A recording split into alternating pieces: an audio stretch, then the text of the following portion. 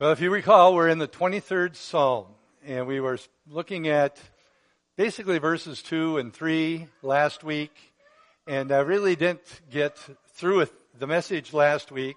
So what I'm going to try to do this week is complete the message very quickly, and then move into what I think the Lord really wants me to share this week. And I want to start by just sharing just another glaring difference between our Heavenly Father and most people. Have you ever gotten frustrated with your kids, for example, or with other people in general? They just can't seem to do it right. They can't seem to get it right. And it's easy for us to get frustrated. And sometimes we get so frustrated, even as parents, we resort to punishment instead of discipline. At least some of us have done that before. We overreact. And somehow or other, we kind of look at our Heavenly Father sometimes that He's like that. When we mess up, man, He's anxious to turn His back on you. He's anxious to walk away from you. He's anxious to punish you. He will discipline, but punish you? No, He doesn't do those things. And as we're looking at the 23rd Psalm, and we're seeing this picture that David is giving us of a good shepherd. And we're using the metaphor of the sheep a lot because the Bible does. And I mentioned last week a little book called A Shepherd Looks at the 23rd Psalm by Philip Keller. And a lot of what I shared last week was illustrations from that book. But we see this shepherd who is so caring, so focused, leads us into those green pastures, by those still waters, restores our soul. We need to understand that that's the kind of God we have. That's the kind of God that we serve, contrary to a lot of people's opinion or attitude about God. If you remember last week, kind of towards the end, I was talking about the cast sheep. Those sheep that find themselves laying on their back or just a little too far on their side, and they just can't get up. They can't get up. And the picture for us there is of the shepherd constantly watching and looking over his flock of sheep so that he would see one of those sheep in that vulnerable position, deadly position. And as he's watching and looking over his flock, if he sees that, if he sees those feet in the air, man, he is on a straight line to that sheep, to that lamb. To help them up, literally roll them over. Oftentimes they're so weakened in this state because of what's been taking place in their body because of the way they were laying for so long. He has to hold them up, oftentimes almost put them between their legs and kind of straddling them and beginning to rub their legs to get the circulation going so that they can stand on their own. Such care by the shepherd. And it's just a wonderful picture for us that our good shepherd is anxious. He's always watching, he's looking, and he's observing us in our lives, and he is anxious to come. When we find ourselves in that place that we all can go to where we're kind of feeling just overwhelmed, maybe despair, maybe even questioning the Good Shepherd himself, we can find ourselves in a place that we think, now maybe he's not going to rescue me. How can he? He must be ashamed of me. He wants to. He's continually looking for us to help us. He continually wants to get us to a place where he can give us rest. Bring us into those green pastures. By those still waters. Restore our souls. As Christians, we sometimes believe this lie that we're supposed to be strong and perfect and, we're so spiritual. There's nothing. You know what? We get down. We can get worn out. We can get weary. And when we get in that place, the enemy is anxious to attack because we are weakened. But God's always there as the Good Shepherd, observing, watching, ready to raise us up. The scripture we ended with, we were talking about, He restoreth my soul. And then it goes on and said, He leads me in paths of righteousness for His name's sake. Not only does He care for us like that, He will guide us. He leads us for His name's sake. Sheep are considered one of the most difficult, if they're not the most difficult, form of livestock to take care of. They just, like I said last week, My dad's line was, what? They're just looking for a place to die. It's sheep. Well, they'll be in their pasture, and if you leave them without the shepherd guiding them and directing them, they're going to walk in a path. And they're going to walk in that path, and they're going to walk in that path. And they're going to graze the pasture till there's nothing left in the pasture. They're going to, through their own feces, it's going to become filled with parasites and disease. If the shepherd's not there caring for them, moving them, leading them, they'll destroy the whole pasture. And ultimately ruining themselves and ruining the reputation of the shepherd. The sheep are used as a picture of human beings in the Bible. And the more you learn about sheep, the more you go, gee, that's us. We are a stubborn, stiff-necked people. We can be just like those sheep if we're not being led and guided by the Good Shepherd. It's very easy as us to fall back on our old behavioral patterns, our life patterns, even if the results and the consequences of those old life patterns are obvious to everybody, and usually even to ourselves. We still go back and we drink from the polluted waters. We eat from infested pastures. And we look to all these things to try to refresh us, restore us. And we turn to drugs, and we turn to alcohol, we turn to sexual immorality, we turn to recreation, we turn to all these things that do nothing to restore our soul. And the consequences leave us with broken people, broken hearts, broken lives. And we have a good shepherd that says, it's not necessary. You don't need to go there. I will lead you into the paths of righteousness for my name's sake. He's not going to lead us just so we look good, but we will look better.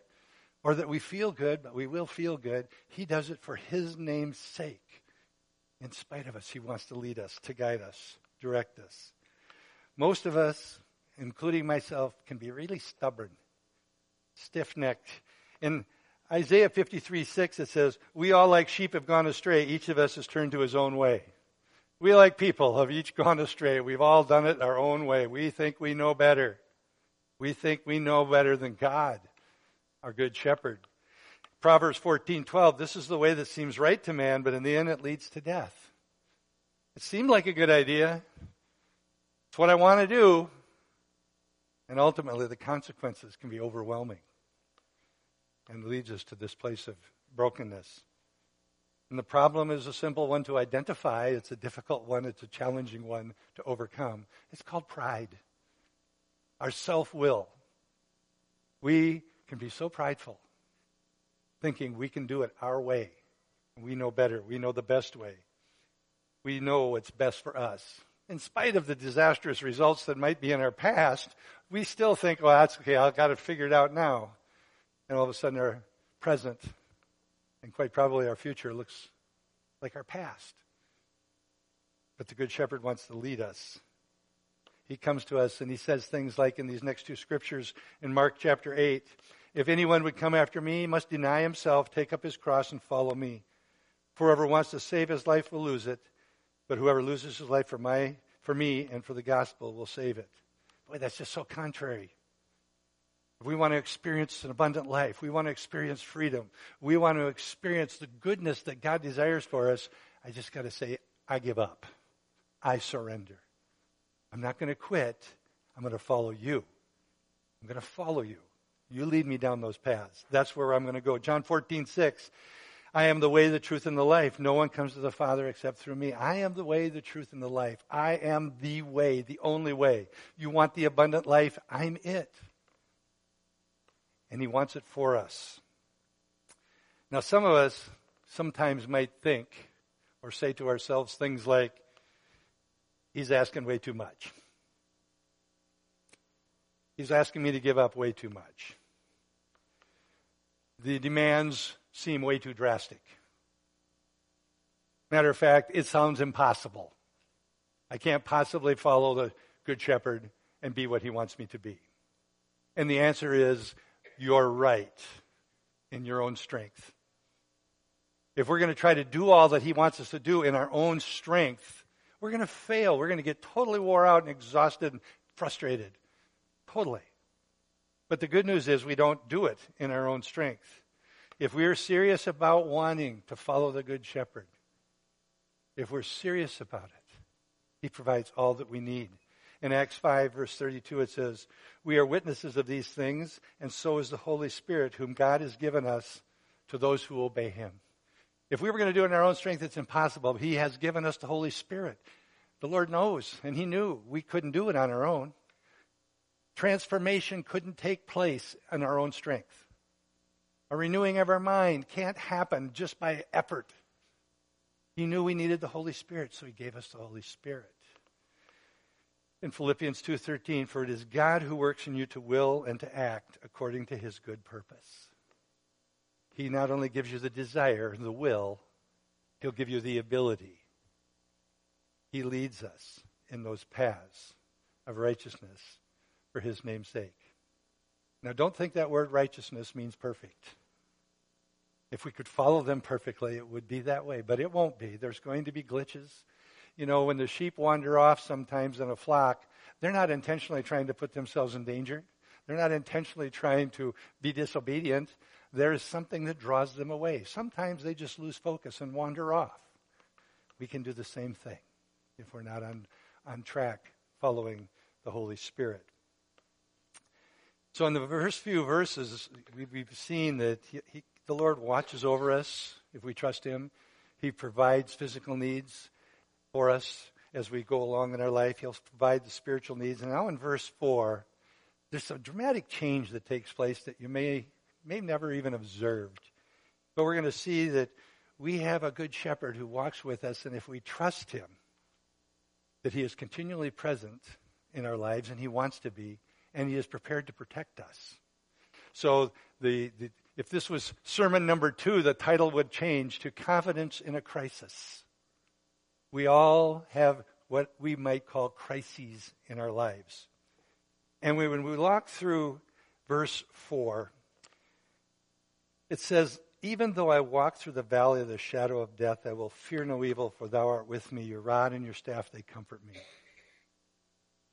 Now, most of us hear this so often read at funerals that we almost associate the 23rd Psalm with death and dying. The 23rd Psalm is about life and living. That's what it's about. But there is something about this psalm. Why is it when we read it?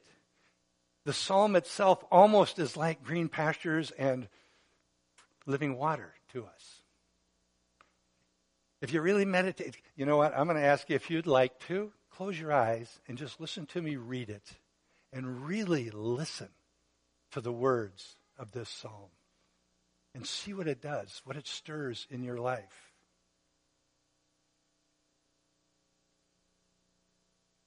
I'm reading it in the New American Standard, so I may ad-lib just a hair.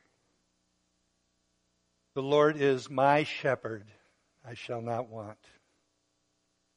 He makes me to lie down in lush green pastures. He leads me beside the quiet, still, pure waters.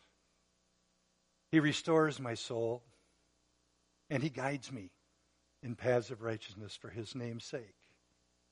And even though I walk through the valley of the shadow of death, I fear no evil, for you are with me. Your rod and your staff continually comfort me. You prepare a table before me in the presence of even my enemies. And you have anointed my head with oil. My cup, my life overflows. Surely goodness, loving kindness, and mercy will follow me all the days of my life, and I will dwell in the house of the Lord forever." Forever. There's something about that section of Scripture that when we hear it, there's a reason that is probably the most well-known and the favorite of the most people section of Scripture in the whole Bible. We might have a verse or two here and there, But the 23rd Psalm, and the question I would have is, why? Why is it that way? What is it about that psalm that grabs our soul? Some of these places, like this one, are so powerful, so deep. Man, when we recite them, when we read them, it's like we're experiencing it. That's why it is so comforting. I think, and I would offer this as at least a partial explanation why it's that way, is because it is so personal. It's so personal. This isn't some poet using flowering words to exaggerate a point. This isn't somebody talking about some theoretical theology or doctrine. This is the personal experiences and testimony of David being poured out. And it covers all of our life. And we can relate. Those green pastures, those wonderful times in our life, the times of refreshing, the quiet, still waters. When our soul has been wearied and troubled and in despair, we've been refreshed, restored. But life isn't always great. There are sometimes some really dark valleys where we truly feel like we're experiencing and walking in the shadow of death. But He's with us. He's with us, caring for us, protecting us, guiding us, directing us. I think one of the reasons this thing resonates in us so much is it's just a personal thing from David that we all can relate to in our own Christian walk. He experienced God. He's not talking theory. He experienced Him. He heard His voice. He saw His protection. He saw this path that God had for him that there's no way he could have walked it himself. David had convictions that his God, his good shepherd, was with him and would protect him. This gave him a confidence in the crisis of his life. And if you read through the Psalms, David went through a lot of crises. And even, we'll see, even as he's going through these difficult times and he's written these powerful words in Psalm 23, there was times when he was just crying out in despair. His clothes were wet from the tears that he'd been shedding. He'd went through difficult times. But he comes full circle in most every psalm. But the Lord, the good shepherd, the shepherd of his flock. And what I think you can see happening in verse 4 is really an interesting thing. In the first few verses, he's referring to the good shepherd or God in kind of the third person. What do I mean by that? He. And all of a sudden in verse 4, there's a change. All of a sudden it becomes very personal and very intimate. He's not talking about the good shepherd. He is talking to the good shepherd. You. Me. Different change. Intimacy. And I believe a lot of that intimacy came out of those valleys in his life. And I believe that could be the reason. And all of a sudden in verse 4, when we read that, even though I walk through the valley of the shadow of death, I will fear no evil, for you. He could have used the word, he is with me, but he personalized it. There's an intimacy. It's no longer a conversation, it's communion with the good shepherd. Something took place in those valleys that probably could not take place anywhere else. Man, when I'm in a mountaintop experience and when things are going great in our lives, hopefully we love to talk about God. About how good He is and the blessings He's pouring out. And we're talking about God, but we're not talking to Him. But when we get in those dark places, those difficult places, those crises in our lives, the valley of the shadow of death, all of a sudden we are talking to God. We are communing with Him. He's like the breath we need to breathe. We're not just talking about Him. And I believe we see that happen in David's life, through his life experiences. Man, he had a confidence in the crises of his life because he knew the Good Shepherd. He talked to him. He communed with him. He just didn't talk about him. And my hope is, my prayer would be that my confidence and your confidence in those times of crises grow when we see and read and look how it transformed David.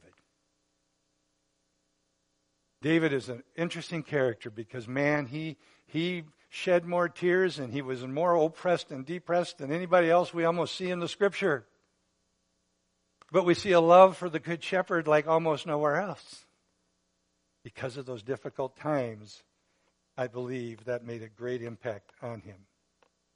And it's interesting, in the verse 4 almost doesn't seem to fit when you just first read through it. You know, green pastures, fresh waters, restoring our souls, and all of a sudden, when I walk through the valley of the shadow of death, why do you have to be such a downer here, David? It doesn't fit. It doesn't work. I believe until we understand it. Why in the world would the sheep be going to such a dark place? Because they're sin? Why do we end up in a dark place? Because we sin and now we're being punished? We sure don't see that here at all.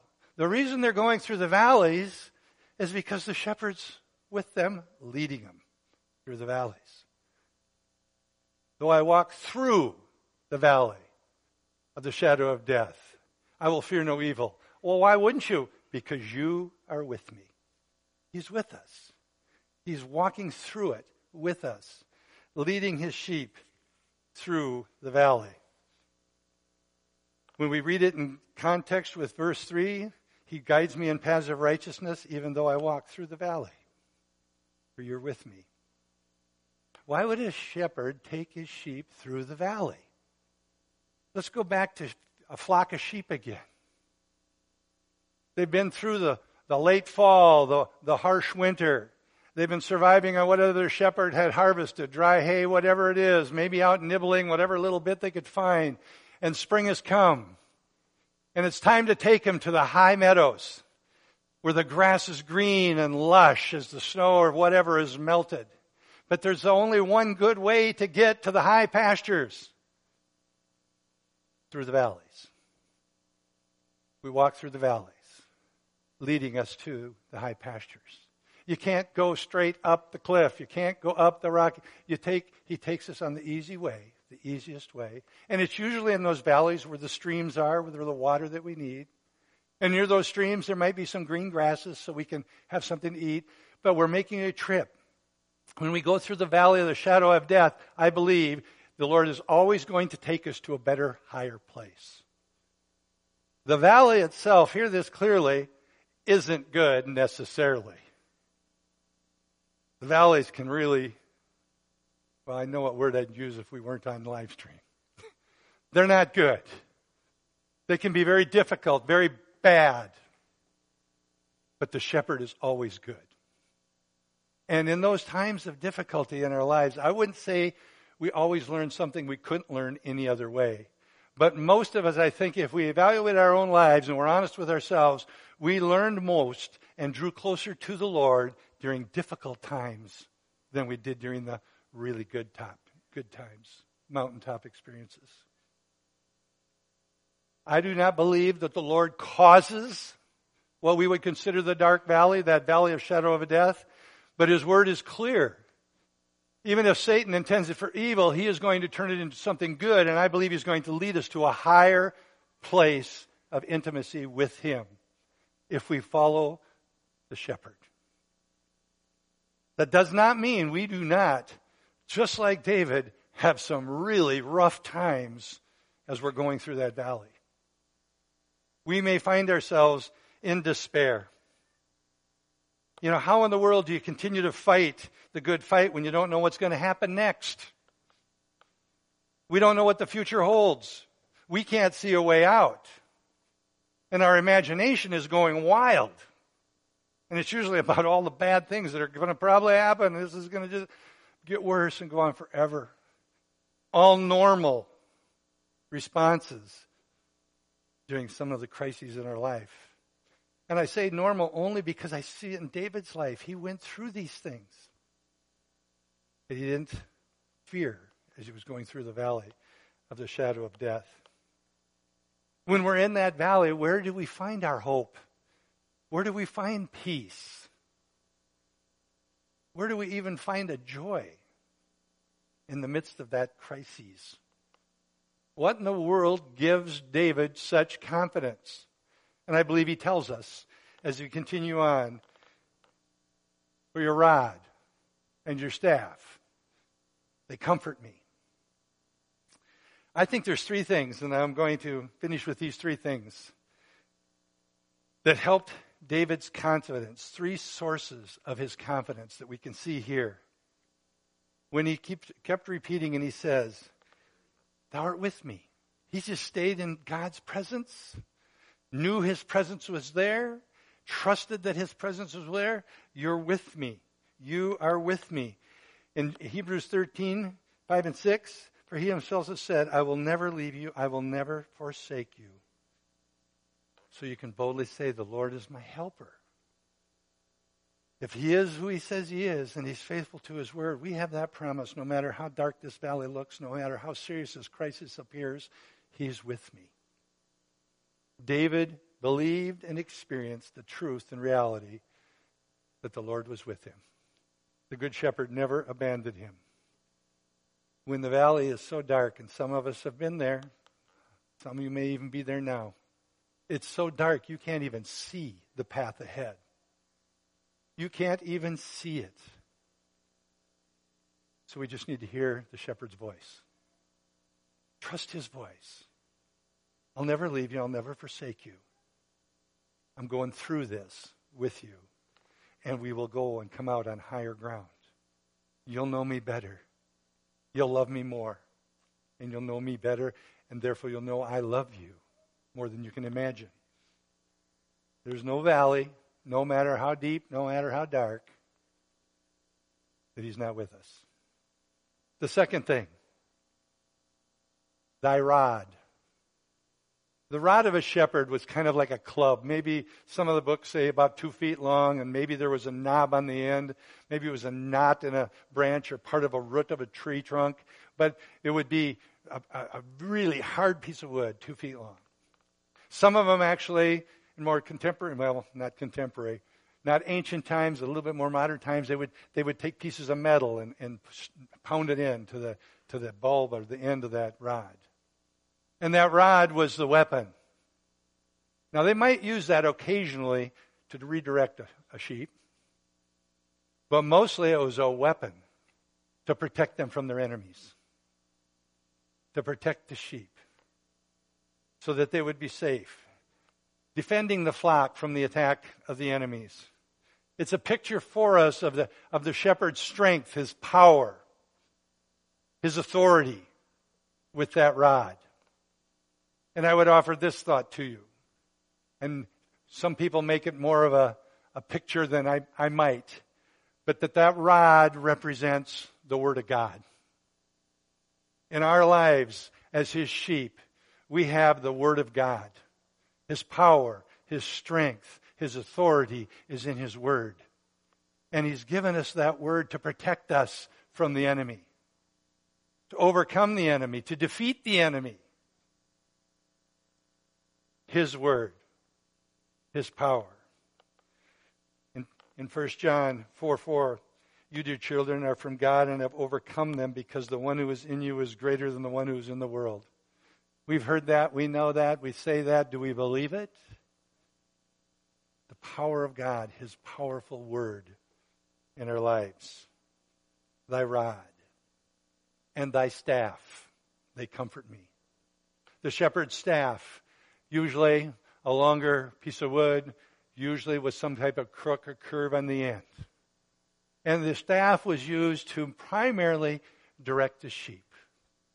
All a shepherd would have to do is come alongside and just kind of tap them on the side, get them turning one way or the other. But he could also use that staff and that curved part of the hook. If a lamb walked off or fell into a cliff or into a rocky place, he could reach down and just hook that lamb and bring it right up to safety. Thy rod and thy staff, they comfort me. He used it to guide and direct and gather up his sheep. If we are into the pictures, what could that staff represent in our own lives as Christians?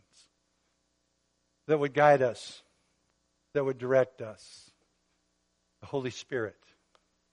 We have been given the Holy Spirit. He is our comforter. He's our teacher. He's the presence of Jesus Christ in our lives. We have his rod, the Word. We have his staff, the Holy Spirit, to help us, to lead us, to guide us as we go through these difficult times. David was confident in a crisis, even when he didn't always act it and sound like it. I just love the way, psalm after psalm, he's just crying out to God, sometimes in absolute anguish, despair. Almost sounds like hopelessness. The enemies that are against me, Lord. And then as you get to the end of that chapter, it's, but you, Lord, I will trust in you. I will put my confidence in you. You are my shepherd. You're my rescuer. And that confidence that David had is available to every one of us when we're going through these crises. It'd be nice if David would have written that psalm just a little bit different. Yea, when I walk through the valley of the shadow of death, you pluck me up and put me in the high place. And life is good. But he didn't. He says, you go through it with me. We go through it. And he will use it for good. He will draw us closer to himself, and he will give us a greater and greater confidence. We need to be like David and stay close to the shepherd. Trust him. Trust him that he's always there with us. Trusting in his guidance. Trusting in his power and his authority. Confidence in every crisis. So we can just simply say like David did, the Lord is my shepherd. I shall not want. Let's close in prayer. Lord, I thank you and praise you as our good shepherd. God, that we as your sheep, as messed up as we can be and the decisions we can make at times, Lord, you love us unconditionally. You will not abandon us nor forsake us. You are our rescuer. You restore us. God, you set us free. God, you guide us. You have given us your word, which is powerful and true and never fails. You have given us your Holy Spirit, who lives and dwells in us to guide us and direct us, to help us to see in the Spirit by your Spirit. Lord, I pray that each one of us would be able to embrace these things that David shares with us, so that as we go through these crises, we don't know how long that valley is sometimes. We don't know how dark it is. But we do know you're with us, and you'll go through it with us. And when we get to that other side, the light begins to shine and get brighter and brighter. We will know you better. There will be a heightened trust and confidence in you, that no matter what the crises, we'll get through it with you as you lead and guide us. And I pray for any of us here, Lord, or any that might be watching online, God, that if they're in the middle of that crisis, that your Holy Spirit would begin to speak to them in an even clearer way. And the truths that they probably already know in their heart and in their mind would become like new revelation, bringing restoration and rest to weary, weary souls. Lord, as we go our separate way now this morning, Lord, I pray that you go before us, God, that we would truly be the kind of ambassadors you intend for us to be, sharing the good news of Jesus, sharing the joy that there is available to those who know Christ. And then we might walk in peace in a chaotic world. And no matter the chaos, we have a good shepherd that will keep us on track. Bless each and every one in Jesus' name. Amen.